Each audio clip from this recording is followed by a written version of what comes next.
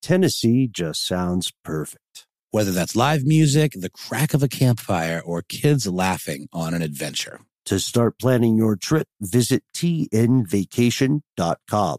Tennessee sounds perfect.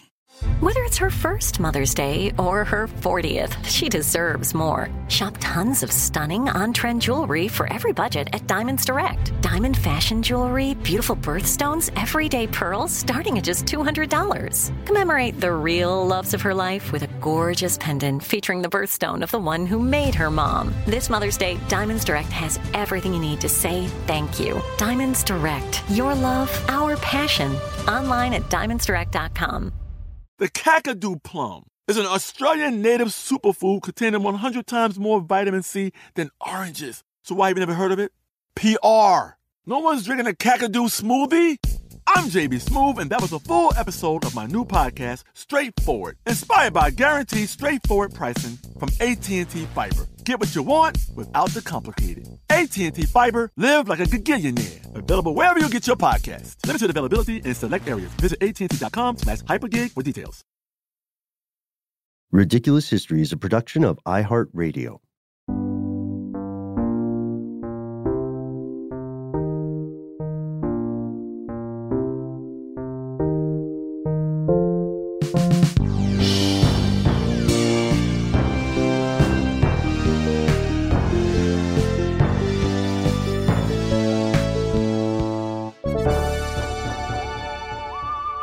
Welcome back to the show, Ridiculous Historians. As always, thank you so much for tuning in. This is part 2 of our Weird Predictions of Yesteryear episode. I'm Ben, and you know what? I already need to correct myself. Noel, I don't think all of those predictions were all that weird. Some of them were pretty accurate. What do you say? Some of them were pretty accurate, Ben. Some of them were pretty, cogent in terms of like within the realm of possibility.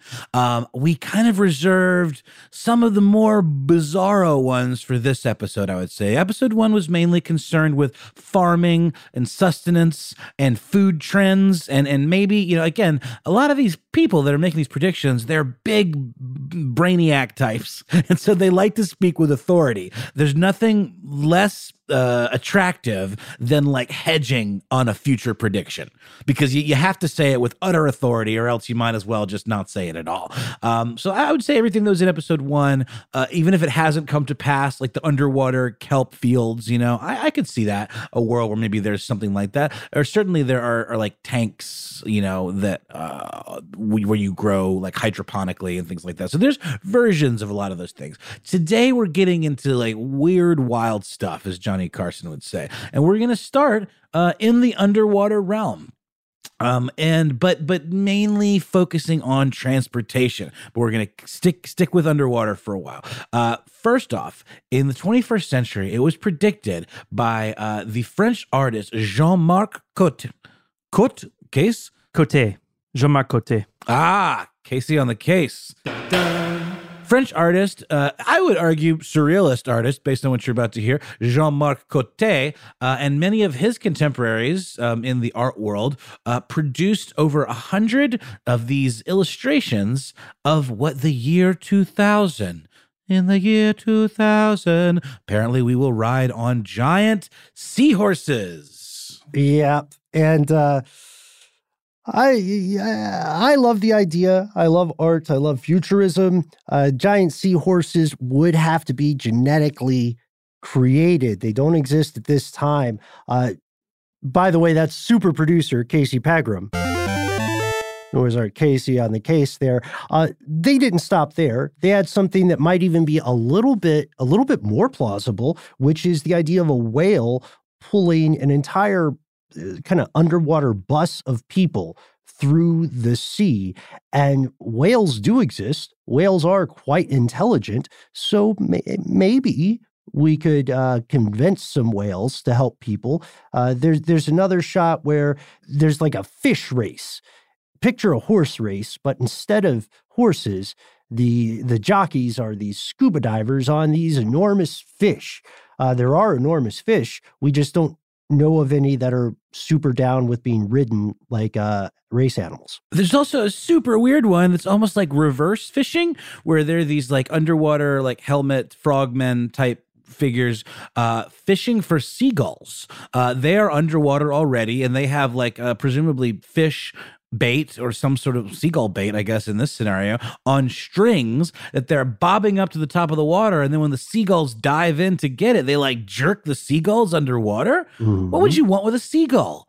It's bad luck to kill a seabird. Everybody knows that, who's seen the Lighthouse, but also they're notoriously gamey and stringy and gross to eat. Yeah, it's more of like a flex or a revenge thing, I think, because seagulls are some of the most cantankerous of birds, up there with the shoebill.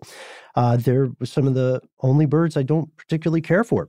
Well, you know my position, but Ben, you are a friend of birds in general, and you're right. I think I've mentioned that the seagull might actually be the origin of my fear of birds. Right. As a small child, I believe I was dive bombed by them. But then you get into some more like kind of some of these. I think are like they're really styling. I do want to point out these all come from what I was going to say is these all come from the Public Domain Review. Yes. I think this is an excellent resource. If you're on Twitter or something like that, follow them. They have the greatest stories all the time. But Noel, you want to describe some of these art pieces here? Absolutely. And you can find this specifically at publicdomainreview.org/collections/ all separated by dashes, a 19th century vision of the year 2000 in numbers separated by dashes. We need to start doing show notes for this show, maybe. We can talk about that. New year, new way of doing things. But some of these, I think, are kind of styling, where they're like, I don't know that these artists necessarily believe that in the future we would be riding on giant seahorses underwater. I think it might have been just kind of like artistic license for like, ooh, what would be the craziest thing that could happen in the year 2000? Some of them are more functional, though. You've got one where it's like a gentleman running an entire farm remotely from like what looks sort of like a railway switching panel or like a old school elevator where he's got like a kind of like lever and then like a series of buttons on this panel, all connected to these like power line looking things that are connected to threshers that are running on these lines that are using them to like guide their path to like cut the wheat. There are like wheat kind of bales, or maybe it's honeycomb or something. But the idea is, I think that these lines are remotely running all these threshers, and that one man can do all this work himself. And you got Ben. I think something that's the most prevalent here is lots of depictions of flying machines. Yes, I do want to pause though before we go on there. There's one that really stood out to me. It's a classroom scene. You can see it here on the site. I know you can see it in Noel, where there's someone who looks like an older schoolmaster who's feeding books into what looks to be a crank-operated shredder, and then these electric wires lead to these headphones and skull caps, and there are students just sitting there with their hands folded on their desk. That technology, symbolically, I would argue, is already around in the form of audiobooks and, dare we say it, podcast. Right. So I feel like that one's accurate, but through the lens of arts. What happens to the books, though, Ben? Do you lose the books? It looks like the books would be like shredded into pulp and then converted into some kind of electronic signal that can then shoot through these wires. It's a very interesting image with this one poor little boy cranking the crank while the schoolmaster just shoves the books into this kind of like feeder. He's a human turnspit dog. Exactly. So this art is well worth your time if you're a fan of this kind of fanciful view of the future stuff. But you're right, Noel. People are fascinated with air travel at this time. We have to remember that the first flight of the Wright brothers took place December 17th, 1903. And during this time and leading up to this, people were obsessed with the idea that we would one day take to the air. I think it was 1913, the first commercial flight occurs from Florida to Tampa. It carries one person. It was like the level of flex that you would associate with billionaires traveling to the outer reaches of gravity just for like a few seconds nowadays. That's exactly right, Ben. And the thing that's so remarkable about so many of these images, all of these in this collection, is that they just have that kind of Jules Verne, like like retro steampunk. I don't know if that's right, but it's kind of this retro futuristic quality to them, where there's a lot of like flying suits, where there'll be a man kind of in like a winged suit, up there soaring right next to the Zeppelin or like biplane situation. But most of them are odd kind of styles on that. Like there's one that looks sort of like a hot air balloon basket that has like a helicopter propeller on the top, and then sort of this like arrow looking ballast thing on either side. Then you have people in winged suits flying up to an eagle's nest, presumably robbing them of their eggs or poaching them or something like that. It's a little weird. And then you've got like ones that we've seen in movies like Sky Captain and The World of Tomorrow, this like image of the future, with a lot of these machines that logistically don't really make any sense. Like there's one where the wings on the flying machine actually flap and has a tail. I don't think that would work. I don't think that's the way aerodynamics quite functions. But so you got a lot of like dubious science and a lot of style over function here. And then you've got like a blimp situation. We know the fascination of about blimps and Zeppelins, when it comes to thinking about the future. Mm-hmm. And a lot of these illustrations remind me of, well, I think they possibly inspired one of my favorite books, the Codex Seraphinianus, which is an illustrated encyclopedia of an imaginary world. I think, Casey, Noel, you guys might have seen it the last time you were over at my house. Did I ever show you guys that one? If not, I'll bring it in. It's nuts. Just check it out. The reason I mention it is because of the fanciful illustrations.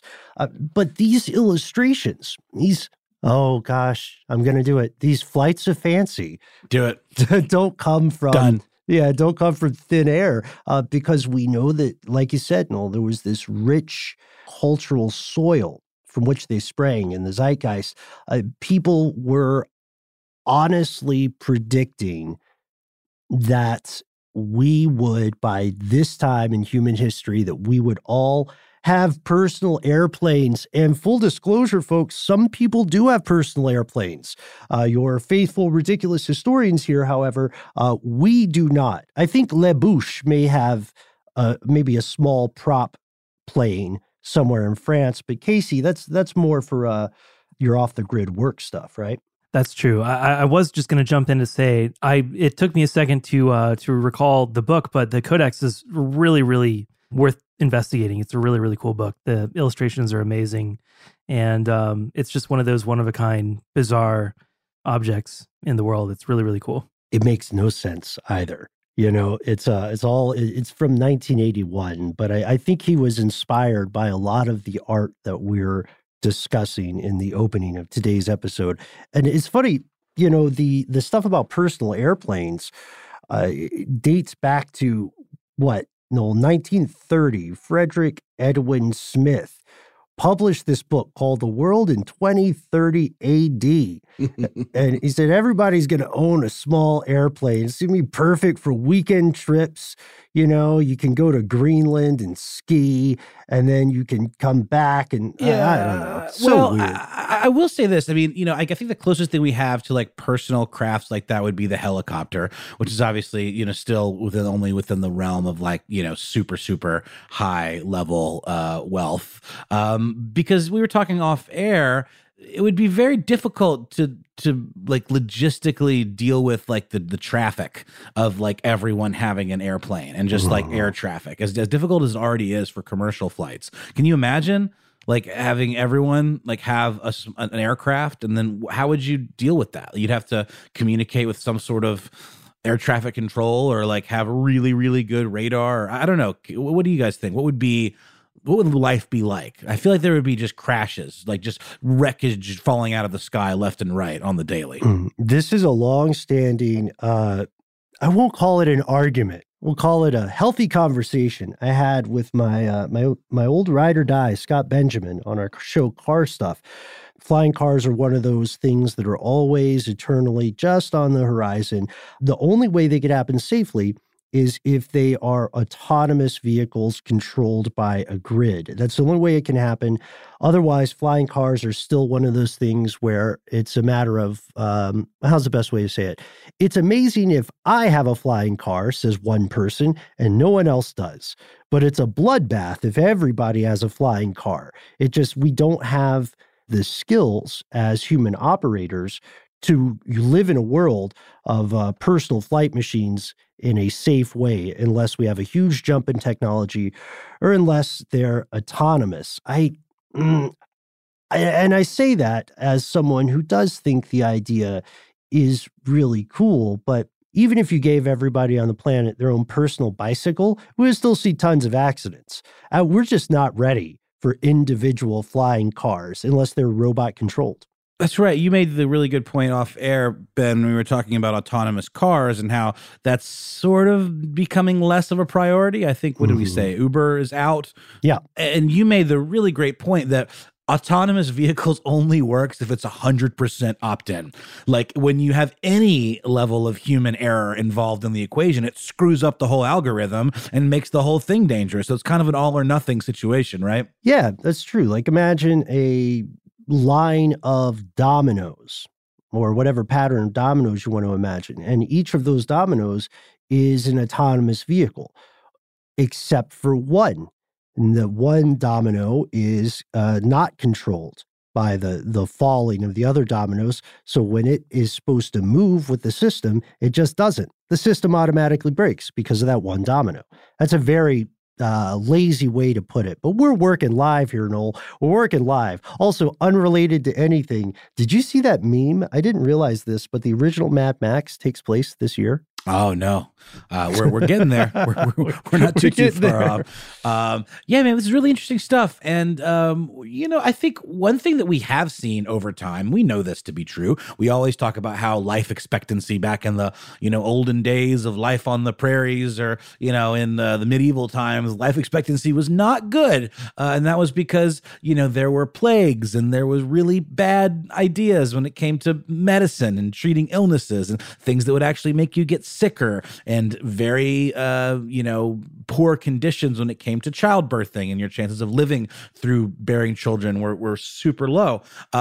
So as we've seen technology progress and humanity move forward, people's life expectancies have seemed to jump. But one thing that was predicted because of technology and this very thing in the 21st century was that we would live to be old, like really old. Like really, really old. People have been thinking about this for centuries. Benjamin Franklin, the one and only Benny F., had even written about this as far back as the late 1700s. In 1788, he wrote a letter to Reverend John Lathrop where he said, within a few years, we're going to live as long as those people from the Old Testament, from the book of Genesis. We're going to be like Noah. We'll be 950 years old. Who was that super old one? Methuselah? That's the one. Yeah. 969 years old. I think Methuselah made it. And we can go into where that comes from, maybe on stuff they don't want you to know. Check out that show. But the weird thing is, just like the pattern we established in part 1 of our predictions episode, the weird thing here is that it's an extreme claim, an extreme prediction, but it appears to have some degree of accuracy. People are living longer. People are healthier for longer in many parts of the world. And if you look at the science on the horizon, the medical research on the horizon, then we may be able to extend people's lives. Currently, we can't extend someone's organic life to almost 1,000 years, but we may be able to, it depends. We're waxing philosophical when we get to this part, but we may be able to extend someone's life indefinitely by making a copy of their mind on a digital platform, like turning their mind into code and then keeping that mind on a hard drive somewhere or in a cloud. That'll probably happen before we can get to 900 years old and still be hale and hearty. But I've always been interested in this. This is a question for you guys. Given the option, would you want to live for 900 plus years? Let's not make it a monkey's paw situation. Would you want to live for 900 plus years if you knew you would be relatively healthy until, say, like the last 5 years? It's a hard one, man, because, you might say it when you're young, but then realize that you just get bored and you just, I don't know, maybe it's like it is a monkey's paw situation, or it's, a devil's bargain. You think of like Interview with the Vampire and all these characters that kind of live to see all their friends die. And like, I don't know, maybe if I knew that everyone that I loved was also going to live that long, then I'd be cool with it. But I wouldn't want to like outlive everybody in my life and then be sad and alone living in some sort of like virtual reality brain cloud machine. Yeah, what if you could do it physically? I mean, I'll tell you, I would immediately go to space. And I would be like, all right, I got 950 years. I'm going to spend the first 250 traveling out somewhere. I'm just going to turn around and come back. It sort of makes me think of the concept behind this really cool Philip K. Dick book called Ubik, or Ubik, maybe. It's the idea where people are able to actually die, and through this corporation, their bodies are kept in cryo state, and their minds are like put into this cloud type scenario. So they're able to kind of like, their souls are able to live on, even if their bodies have actually, or their brains have died. I'm not remembering it very precisely, but it is, again, a lot of these ideas, it makes sense that they're coming from these science fiction writers or people like that, because so much of science fiction is just like thought experiments about like, ooh, what if like we progressed as a society just this one little thing a little further than is within our grasp right now? How would that change our interactions with each other and with society in general? And I think that's why people still love science fiction to this day. Yeah, yeah. And also along that vein, if you enjoy the Philip K. Dick story that Noel just recommended, I think you'll also enjoy Fall or Dodge in Hell by Neal Stephenson, which has a very similar kind of thing. The only catch is, and this isn't a spoiler, but the only catch is the virtual world in Fall or Dodge in Hell is, for some reason, a medieval fantasy world. So if you like Neal Stephenson, he's weird. If you like Neal Stephenson, you haven't read him yet, check that out. I read one of his in audiobook form that I can't remember the name. It was about like a lot of things. It was about like like gold farming in Dungeons and Dragons, or in like what's that game? That online game, World of Warcraft, where you can literally like farm for gold and then sell it for real money. Remedy. Yeah, it's about like a some sort of worm. What do you call it? Like a invasive piece of malware, and like a heist, like an online heist of all this like farmed gold and espionage, and he's really all over the place and really, really interesting. And I believe he wrote Snow Crash as well, if I'm not mistaken. Yeah, he wrote Snow Crash. He wrote Anathema, which is a book I dearly love. But yes, Neal Stephenson is another iteration, or his work is another iteration of this larger pattern that you just outlined, Noel, of science fiction through thought experimentation, exploring the possibilities of the future world. This episode of Ridiculous History is brought to you by Mint Mobile. Ben, I got to say, one of the best parts about spring cleaning is that post-clean clarity you get where you're like, man, how have I been living like this? What's wrong with me? You're right, Noel. It's kind of like when you find out you've been paying a fortune for wireless when Mint Mobile has phone plans for $15 a month when you purchase a 3-month plan. It's time to switch to Mint Mobile and get unlimited talk, text, and data for $15 a month. To get this new customer offer and your new 3-month unlimited wireless plan for just $15 a month, go to mintmobile.com/ridiculous. That's mintmobile.com/ridiculous. Cut your wireless bill to $15 a month at mintmobile.com/ridiculous. $45 upfront payment required, equivalent to $15 a month. New customers on first 3-month plan only. Speed slower above 40 gigabytes on unlimited plan. Additional taxes, fees, and restrictions apply. See Mint Mobile for details. Snag a Job is where America goes to hire, with the deepest talent pool in hourly hiring. With access to over 6 million active hourly workers, Snag a Job is the all-in-one solution for hiring high-quality employees who can cover all your needs. On demand, temp to hire, part-time or full-time. You name the position. Warehouse worker, retail associate, grocery store clerk, fitness trainer, baker, stylist, bellhop, podcast producer. Yeah, Snag a Job's got a worker for that. With our easy-to-use platform, you're able to seamlessly post and fill available positions quickly with a dedicated customer support team to provide all the help you need along the way. Kind of nice knowing you have a talent pool like that in your own backyard, right? Snagajob is the partner you need to keep your business running smoothly. So visit snagajob.com or text snag to 242424 to talk to an expert. Snagajob.com, where America goes to hire. Today I'm going to give you some straightforward advice on how to deal with naughty kids. How about instead of timeouts, time-ins? Time for you to start paying some bills. I'm JB Smoove, and that was a full episode of my new podcast, Straightforward, inspired by guaranteed straightforward pricing from AT&T Fiber. Get what you want without the complicated. AT&T Fiber, live like a gigillionaire. Available wherever you get your podcast. Limited availability in select areas. Visit AT&T.com/hypergig for details.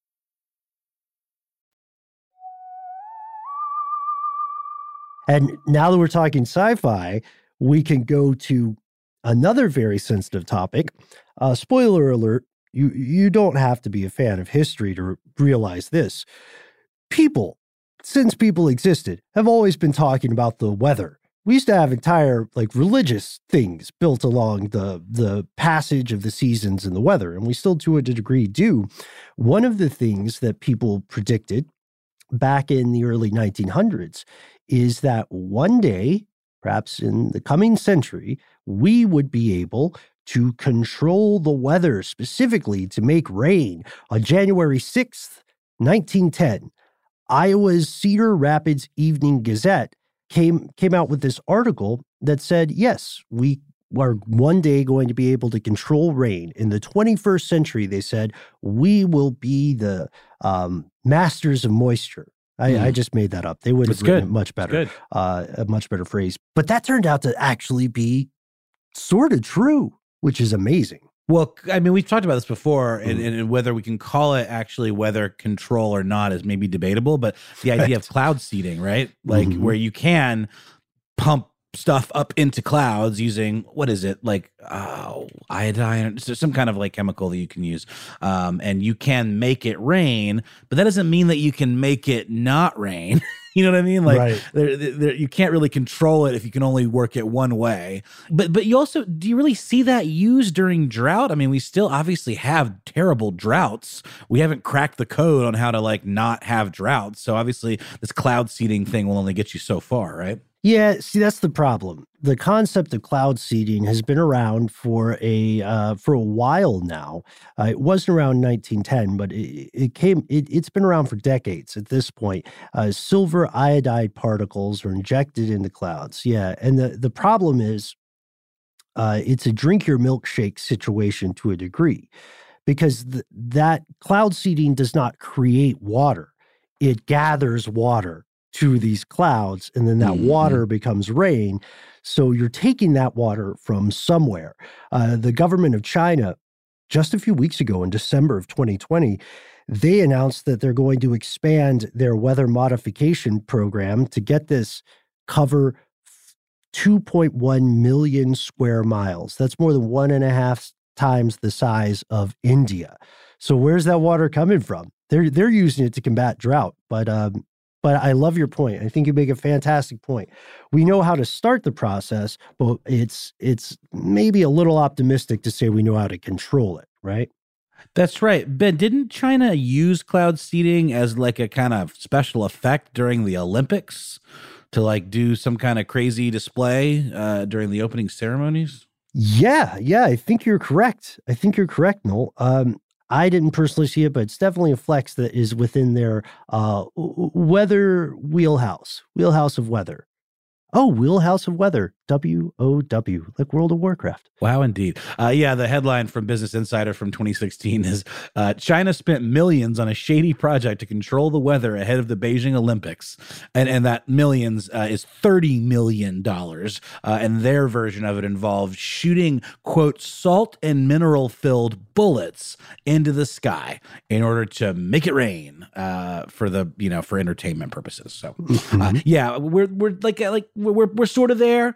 I don't know that this is something that I mean, surely there's some research going into it, but it's not something we hear about a lot. And it certainly doesn't seem to have solved drought or wildfires or like any of the like things that the weather does that totally screw us over as human beings. So I would say this is a no, that we have not figured out how to control the weather, wield it to our own purposes yet. Yeah, I am unfortunately tempted to agree, man, because we also see other predictions about weather that are incredibly optimistic, because the weather has kind of gone downhill over the past few centuries.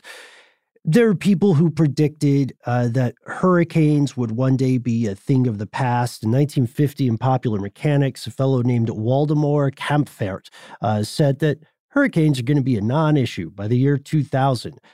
And he said they would be a non-issue, not because we would prevent them from forming, but because once we saw one over the ocean, we would start a large oil fire across the water, drawing air from the region and somehow ending the hurricane. He also thought we'd be able to divert storms, etc. He was incredibly wrong on multiple accounts, but you know, he was doing his best, I guess. By the way, Tesla also was incorrect with his predictions about weather. I think he said we would end deforestation and prevent forest fires. Smokey the Bear would be disappointed. But it still is up to you to prevent forest fires because we haven't figured it out like as a collective. So each individual has to do their part. But yeah, so like another funny weather related one, and this is sort of like in the stuff kind of category, right? Like what will our stuff be like in the future? Well, according to Waldemar Kampfert, in the future, everything in our homes will be waterproof. Another one of these like underwater dwelling kind of future scenarios. He believed that everything in the future, including the drapes, rugs, upholstery on couches, anything you could put your hands on would be made of waterproof plastic. Remember when plastic was like the wave of the future? You know, this seems to be coming from that kind of mentality that everything should be made of plastic because it's the wonder material. If only they knew about nanoplastics and how it, gives us all cancer. Topic for another day. And that our homes would have like built-in drainage systems like in the floor. So after, we would literally be able to hose down everything in our house to clean it off. And then the water would just, bloop, bloop down the drain. And then, like car wash style, there'd be a blast of heated air that would dry everything off. This one is absurd, I have to say. Maybe the most. We've got, we have a thing like this in bathrooms, in restrooms, in different parts of the world. Like you'll go to a hotel or a hostel maybe, and you'll see that the entire restroom is the shower area. Have you ever seen those? They've got like the faucet hooks directly into the sink and there's a drain just in the middle of the floor. The commode's still there. It's just when you want to shower, you just hit a switch on the sink and then you take the shower head off the rack. Yeah. Also great for like a murder room. If you need such, because then everything just drains down the drain and you can rinse it all off and you got a fresh start. But yeah, this is true, Ben. That we do have something like this, but they're all kind of more in the realm of bathrooms, or possibly you might have a drain in a garage situation for like a car wash, maybe, or something like that, like a foot rinsing station if you live by the beach. Yeah, I like that you mentioned kill rooms, though. That's going to sound weird out of context. We're going somewhere with it because me there, babe. I immediately thought of the show Dexter. You remember Dexter? Of course. So Dexter had this pretty consistent depiction of a kill room on television. And people will argue all sorts of things about television and the things depicted upon it. But there were a lot of predictions about the future of television in the 21st century. Imagine. So, like, according to some of these futurists, by this point in history, we should be able to watch a show like Dexter, or let's take another example, watch a show like Hannibal and smell the food cooking. or feel the texture of different things depicted on the show. Nicholas Negroponte, who was a former director of MIT's Media Lab, said that we'll have full-color, large-scale, holographic television with force feedback and olfactory output by the 21st century, meaning that you could see stuff on television and you would feel it and you would smell it. Here's the thing, man. I don't know if I want that. No.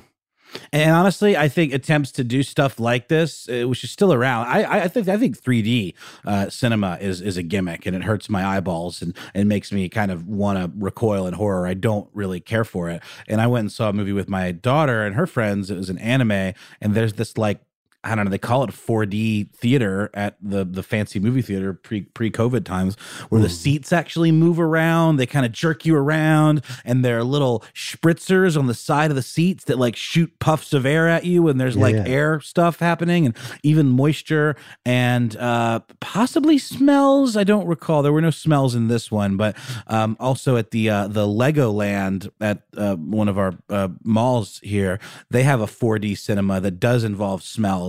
And it's just so gimmicky, and I just don't see, it doesn't really integrate into like the experience of it. Like, I get what it is, but it doesn't really add anything to it other than like, oh, this is cute.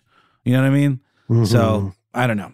I know that there have been some companies doing research into how to create a smell machine, but I'm with you, man. I don't know if I really want to smell what I'm watching, or if I necessarily want that tactile feedback all the time. And I agree with you. I think a lot of us in the audience today can remember how television manufacturers had this ill-fated push to create 3D at-home televisions, and it was a top-down push, and a lot of people didn't like it. So it's not just a question of whether the technology exists, it's also a question of whether there's a demand for it. So let us know if you are a fan of smell-o-vision and why. Snag a Job is where America goes to hire, with the deepest talent pool in hourly hiring. With access to over 6 million active hourly workers, Snag a Job is the all-in-one solution for hiring high-quality employees who can cover all your needs. On demand, temp to hire, part-time or full-time. You name the position. Warehouse worker, retail associate, grocery store clerk, fitness trainer, baker, stylist, bellhop, podcast producer. Yeah, Snag a Job's got a worker for that. With our easy-to-use platform, you're able to seamlessly post and fill available positions quickly with a dedicated customer support team to provide all the help you need along the way. Kind of nice knowing you have a talent pool like that in your own backyard, right? Snag a Job is the partner you need to keep your business running smoothly. So visit snagajob.com or text snag to 242424 to talk to an expert. Snagajob.com, where America goes to hire. Today I'm going to give you some straightforward advice on how to deal with naughty kids. How about instead of timeouts, time-ins? Time for you to start paying some bills. I'm JB Smoove, and that was a full episode of my new podcast, Straightforward, inspired by guaranteed straightforward pricing from AT&T Fiber. Get what you want without the complicated. AT&T Fiber, live like a gigillionaire. Available wherever you get your podcast. Limited availability in select areas. Visit AT&T.com/hypergig for details. This episode is brought to you by eBay Motors. eBay Motors is here for the ride. Noel, do you remember your favorite car? Well, yeah.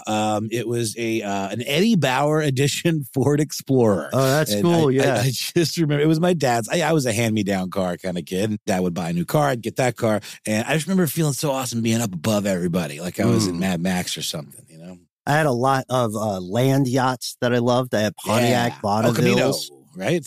Oh, I never had an El Camino. My dad had one, and that was a real interesting use of our collective time, keeping that thing running. But I think these cars all kind of speak to us because they were such a fundamental part of our lives. Do you remember when I had that Monte Carlo? That's what I meant. I said El Camino, and I meant Monte Carlo. I miss it so. The Monte Carlo was tough. I had a series of Monte Carlos, and the last one, God bless it, I had to learn a lot about car maintenance just to keep that guy running. Totally. But it still was like a perfect fit. It's almost like finding your true love. Like when you recently got a car a few years back now.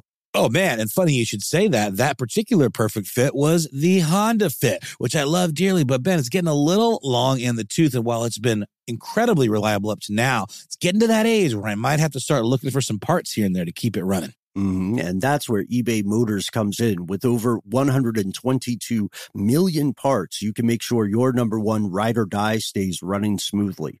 Brake kits, LED headlights, roof racks, bumpers, whatever your baby needs, eBay Motors has it. And with eBay Guaranteed Fit, it's guaranteed to fit your ride the first time, every time, or your money back.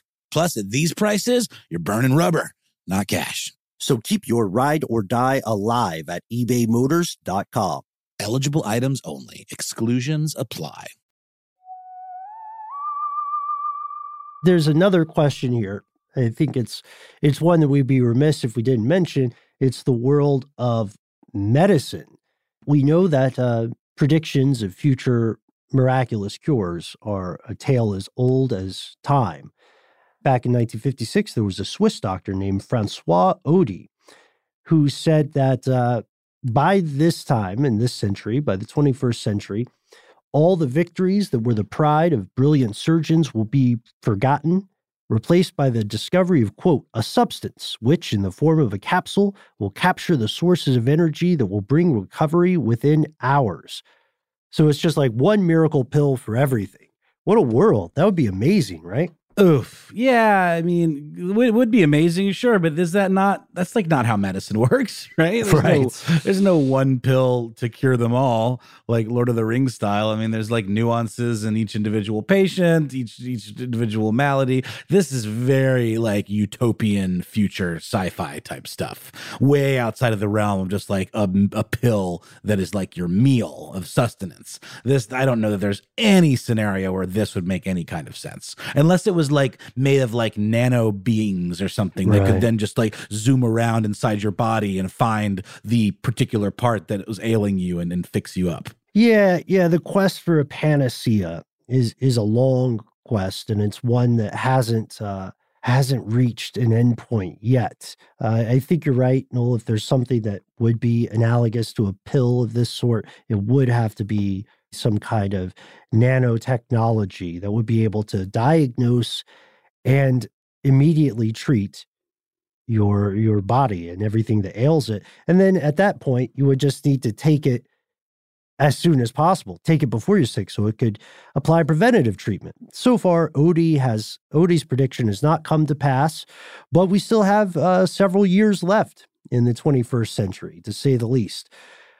One of my favorites, and this is so weird, one of my favorite concepts, I had not heard of this before, is the concept of the grouch pill. Yeah, I mean, let's be real. I mean, we certainly have something approaching this in terms of antidepressants, but they wouldn't have thought of it quite as high-mindedly back in 1966.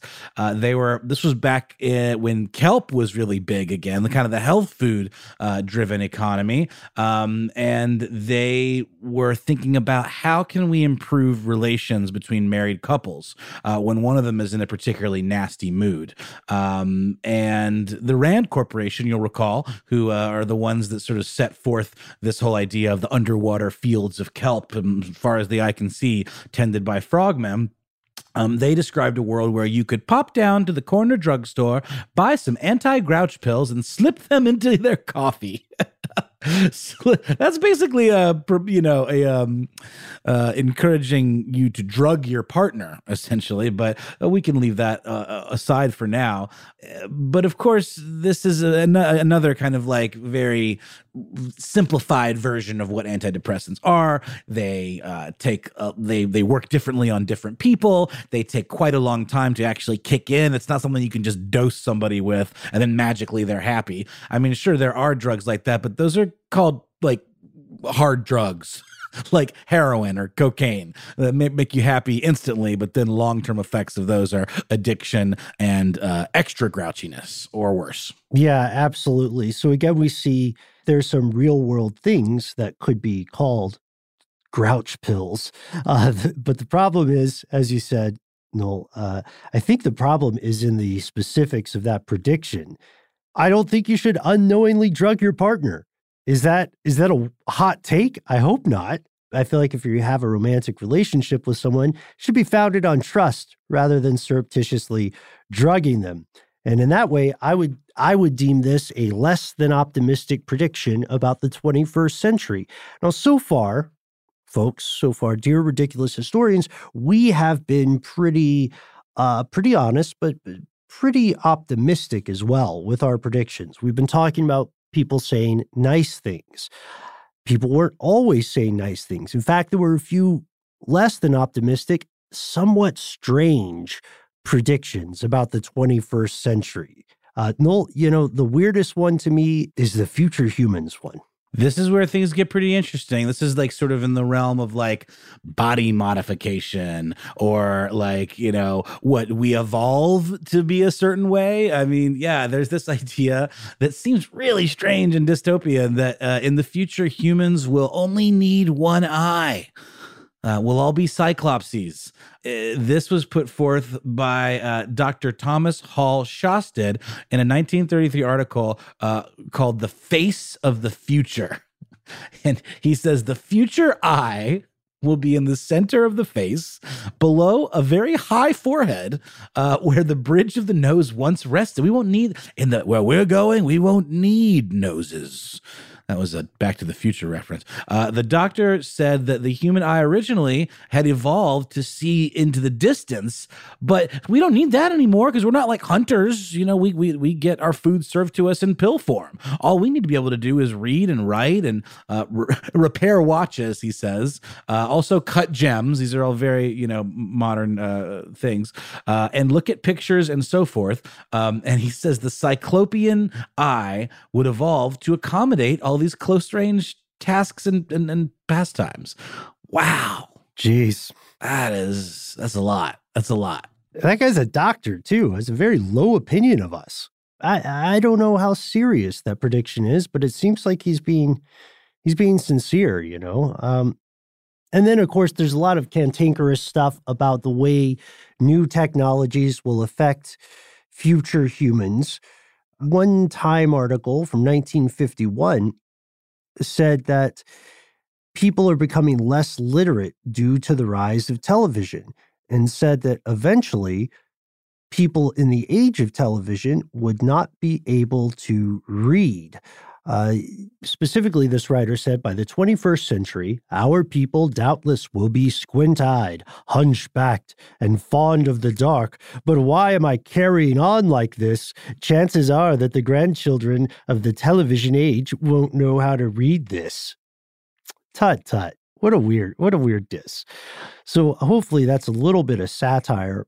We know that people are encountering literature in different ways, but it's not like literature no longer exists. I know a lot of people who read books. I would say maybe this writer from the 1950s should consider directing their ire at the rise of the calculator. How many people can easily do sums? When's the last time you had to do some long division, for instance, without tech assistance? 1,000,000%. We've talked about this so often where it's like, do our brains, how do they change based on the information that we no longer need them for?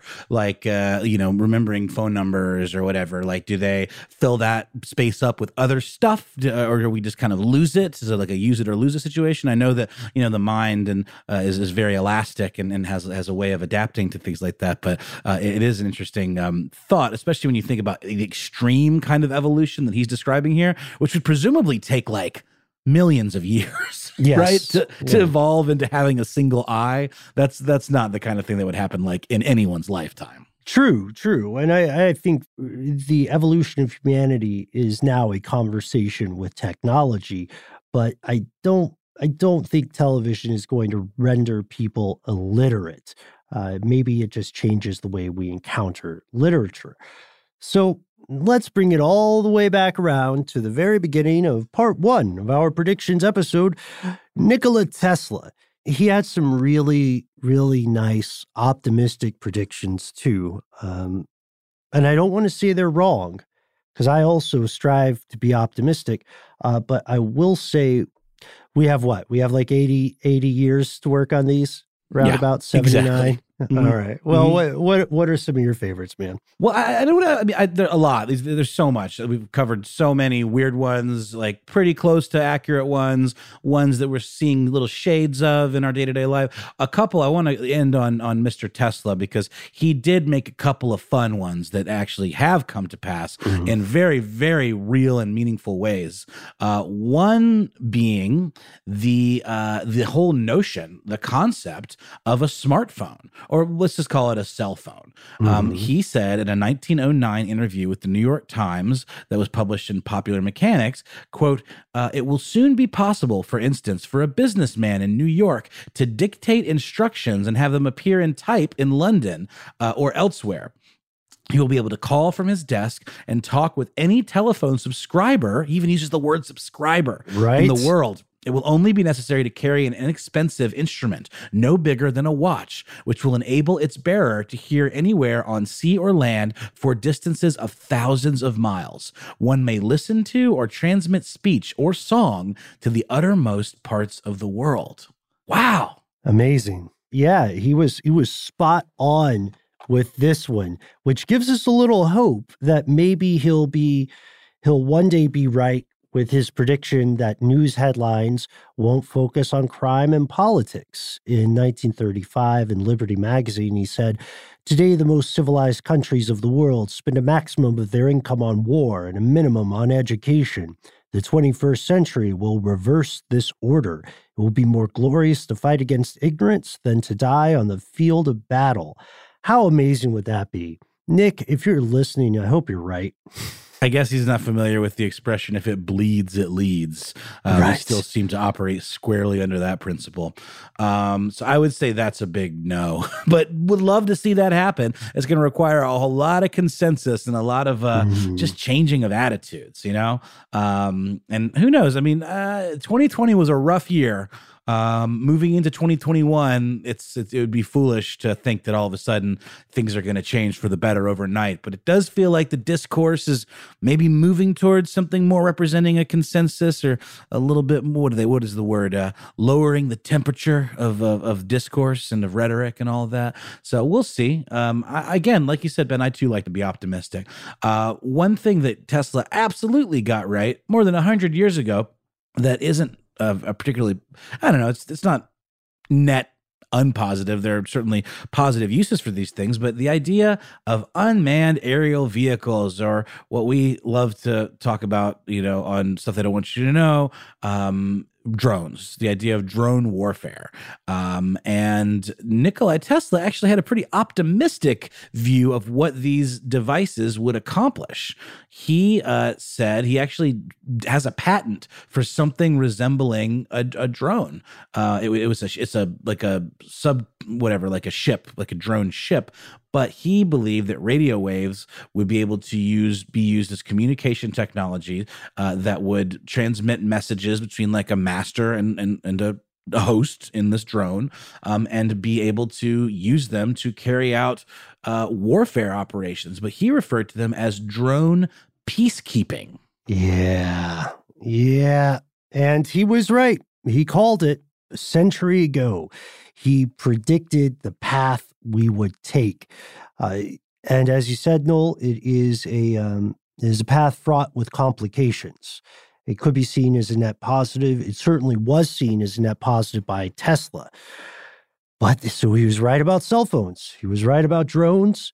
We're hoping he's right about the emphasis on science over war. And we're also hoping he's right on one of his most optimistic predictions, the idea that a Department of Hygiene would eliminate pollution and world hunger. He said by the year 2035, there would be enough wheat and wheat products. Because remember, from our earlier episode, the guy loved honey, milk, and wheat. Health food nut. He said there will be enough of this stuff to feed the entire world. including parts of the world that have been chronically on the verge of starvation or experience food insecurity. And he said, long before the next century dawns, systematic reforestation and the scientific management of natural resources will have made an end of all devastating droughts, forest fires, and floods. Oh, and he also predicted that we would be done with the necessity of burning fuel, and there would be no such thing as unsafe drinking water. Tesla, we're trying our best, man. Let's just say we're running a little late with that one. Yeah, we sure are. I want to circle back to drones just really quickly because, again, I sort of briefly mentioned that he thought of these as a method of keeping the peace. And the reason is he felt that his patent for a drone, these unmanned vehicles, would, quote, this is from a tweet from Matt Schroyer, would bring about world peace through mutually assured destruction in the same way that, like, the H-bomb did. But unfortunately, there's a really good quote from John Oliver from Last Week Tonight, where he says that drones didn't have that same effect because so much of what drones do happen in secret. And you don't have that same spectacle and that same theater and that same shock and awe as you do with a singular event like dropping an H-bomb and seeing an associated mushroom cloud that everyone can like ooh and ah over and experience the fear of God, right? Yeah, right. That's the problem. Technology always outpaces legislation, and we are now in a world where it's difficult to make solid predictions about so much of the future. One thing we can predict, though, hopefully, is that you have enjoyed this two-part episode, and we predict, I think we can safely predict, that we are going to be making more of these episodes in the future, so long as our super producer, Casey Pegram, sticks with us, as long as we don't get on your nerves too much. Right, Casey? I'm here for the long haul, guys. Oh, thanks, man.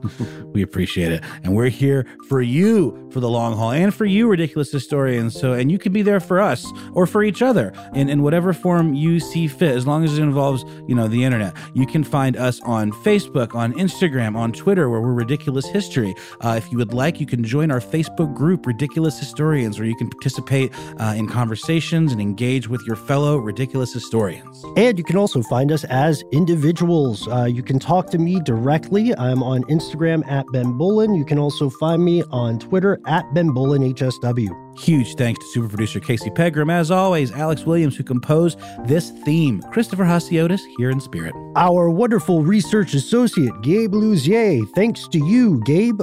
Thanks also to our own mad scientist, Jonathan Strickland. Thanks to Eves Jeffcoat, our peer podcaster, friend of the show. Do check out her fantastic podcast, This Day in History Class. Yes, please do. And, hope your new year is treating you well. Let us know what the cutoff for calling it a new year is. I would love to know. Why don't we just call it the new year until, September? You know what? I'm cool with that. Weigh in, though. We'll see you next time, folks.